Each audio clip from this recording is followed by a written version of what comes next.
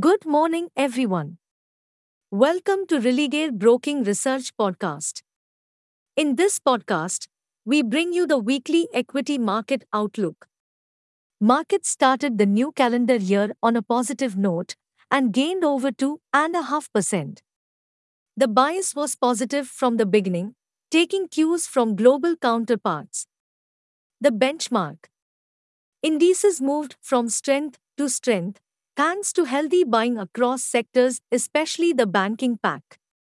However, the momentum paused in the final sessions in reaction to the US Fed meeting minutes, which suggested tightening of monetary policy and a faster than expected rate hike. Finally, Nifty settled above 17,800 levels, up by 2.6%. The broader markets too ended in a positive range of 1.9 to 2%. The coming week is going to be critical for equity markets as the earnings season is about to begin.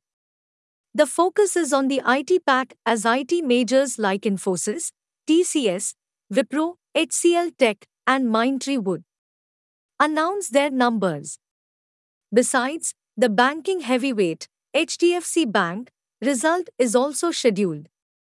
On the macroeconomic front, participants will be eyeing IIP, CPI inflation and WPI inflation data also during the week.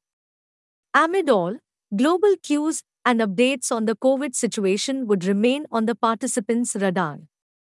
We believe earnings will dictate the market trend now, and participants are hopeful of an encouraging start by the IT heavyweights. Though the markets are currently overlooking the rise in COVID cases, the extension of strict restrictions imposed by several states might dent the sentiment. On the index front, Nifty would find support around 17,400 to 17,600 levels, and 18,000 to 18,200 zone would act as a hurdle.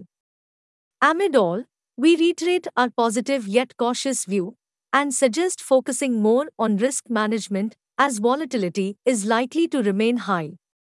Hey friends, these were the updates for the week. Thanks for listening. For more updates, follow our reports and recommendations.